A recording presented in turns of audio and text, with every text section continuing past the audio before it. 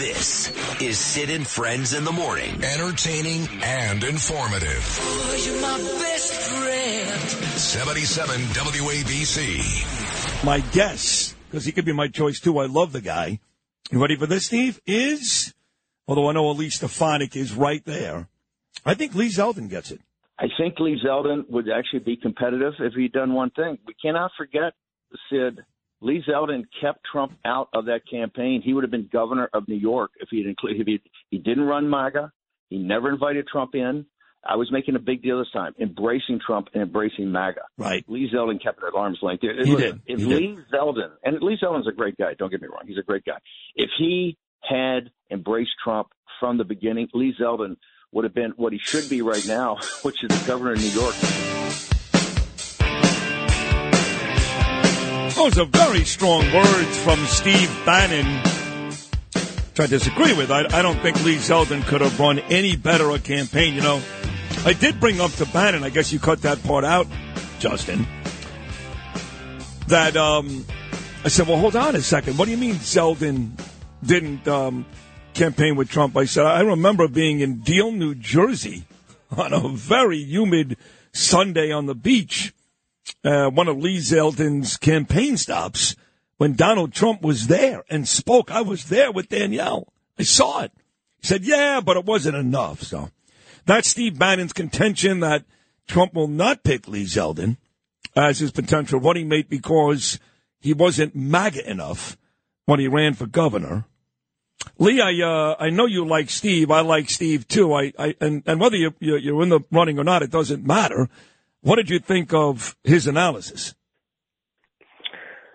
I don't really have much of an opinion of it. I mean, you know, during the campaign, we had multiple campaign events with President Trump. I was there. As you pointed out, you were there. But you know, listen, when we were running the campaign for governor, it was a campaign that was focused on issues. It was focused on trying to save the state, you know, trying to make streets safe and life in New York more affordable. COVID was still going on, and you know, as far as the policies that were firing nurses and teachers and firefighters, this was a race between Lee Zeldin and Kathy Hochul. It was a race for New York voters to decide the direction they want of the state. And, you know, as you know, it's still going on. New Yorkers hitting their breaking point and fleeing. That's what the race was about from the very beginning. It never wavered. And even when, you know, Kathy Hochul tried to make the race about issues other than what were most important to the voters of New York, we stayed on message. And, you know, listen, if I had to go back and do it again, I would again focus on the issues that matter most to the voters. I mean, it's a state where you have 3.5 million more Democrats than Republicans. You have Democrats, Republicans, independents, people from all across New York, kind of, you know, all hitting their breaking point. And even longtime disenfranchised Democrat voters harmed by Democratic policies deciding that they want to try something new. And you know, I would say for anyone out there, whether it's 2024, it's 10 years from now, when running one of these campaigns for office, you can never be faulting a campaign that is focusing, as much as we were on the issues that matter most to the voters. I mean, I think that's critical for any campaign. I agree. I thought you ran a magnificent campaign. There's no logical reason for your finish. There is none. Like you said, millions and millions more Democrats, and you had her biting her nails to the very end because of your campaign. And I love Trump, and correct me if I'm wrong, but I think you were just with President Trump in Iowa and New Hampshire maybe a couple of days ago. So we know how you feel about the president. So I disagree with Steve on that one. He's a very smart guy, but it's funny. I mean, like, you're on the phone, like, I actually went to right. I said that to him. President Trump campaign for, I was sitting in the fifth row when Lee Zeldin and Donald Trump in Deal, New Jersey were talking to us. Spoke. You were a speaker at that. I was. I forgot about that. Not only was I a speaker, Lee Zeldin, but I got to tell you, I was great. Anyway. So funny. I went to a bunch of your events, and they were all terrific. I mean, again, I tell you, the other great event that comes to mind first is Steve, and he lived, I don't know where the hell he lived. Somewhere in Mississauga. Where was it? In Nissaquag. Nissaquag, Donald Trump Jr., Kimberly Guilfoyle, Lawrence Taylor. That was some night, too. Ray Kelly. That was some night. Yeah, that was a pretty epic event there on the North Shore of Long Island, and I mean they went all out. They know how to host an event. Everyone had a good time, raised some good funds to help get our message out, and yeah, I mean those are just two of the many stops. You were great during the campaign. You were showing up wherever possible to help get the word out, and it was about something bigger than us. I mean, we had a moment, we had an opportunity, and we came close. No regrets. Started early, worked hard, and fortunately, there's still a lot of New Yorkers who haven't given up on the state. But unfortunately, every single day, more and more people flee this place. It is unbelievable the amount of people that are leaving, and unfortunately, Lee, not that rich people matter more than not rich people, but they do in terms of taxes and start talking about these states' money. And a lot of wealthy people, which really hurts the economy here, are getting out of here. And that has not slowed down. I mean, I remember during the debate, you were great. You basically said, if everything is going so well, Kathy, why is everybody leaving? Why? Right. This is not long after she told you and Trump and a bunch of people to get on a plane and get the hell out of here because you don't share her values. So I guess my point is, you run this great campaign, you almost win, she stays in power. And, Lee, nothing's changed. Nothing. It's getting worse. I mean, now they have a new executive budget just came out. State legislature's back in session up in Albany. And headlines I saw this morning in the news about Hochul wanting to wean New York off of gas.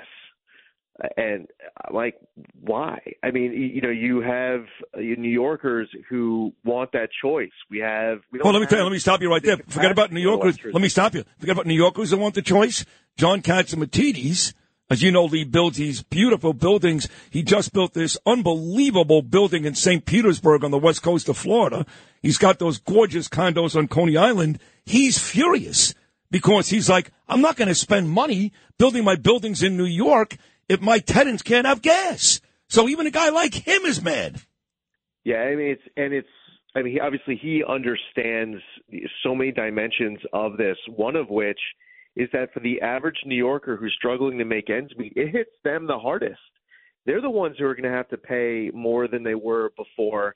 I remember on the campaign trail walking into Ann's Pancakes in the southern tier of New York, and it was a breakfast event, and there was no power when we walked in, but everyone still got their pancakes. They still got their breakfast. Why? Because they don't just run on electricity. They were able to operate off of gas. And these people in the southern tier who are sitting on these resources are looking across the border into Pennsylvania, where Republicans and Democrats all across the ideological spectrum, they all understand the value on the Pennsylvania side for the economy, for independence, for the strength of their state. So they allow people to be able to safely extract these natural resources. But no, for Kathy Hochul up in Albany, it's all about pandering to some special interests that come in. They want to make these, a few donors happy who are advocating for, basically getting rid of all gas, and they won't approve new pipeline applications. They won't allow the safe extraction of natural gas. I mean, it's painful, and these decisions that get made by somebody like John Catsimatidis, it's significant. I mean, the amount of tax revenue that gets lost, the opportunities. That's right. And for the individual New Yorkers, and right where I began, they're the ones who get hit the hardest when their bills go up and they don't have the choice and the option. When New York doesn't have the electric capacity to actually implement these crazy policies in Albany. I mean, the fact is, Lee Zeldin, if you would have won, two things would have happened. We would have been better financially, which is what we're talking about right now, and safety. And that's what she promised. She promised that. We knew she couldn't deliver, but she promised that. And our mutual friend, Jennifer Harrison, whose boyfriend was murdered, and she's never, ever really gotten any type of remorse or help from this city and or state. That's why she started her victims advocate deal out there on Long Island.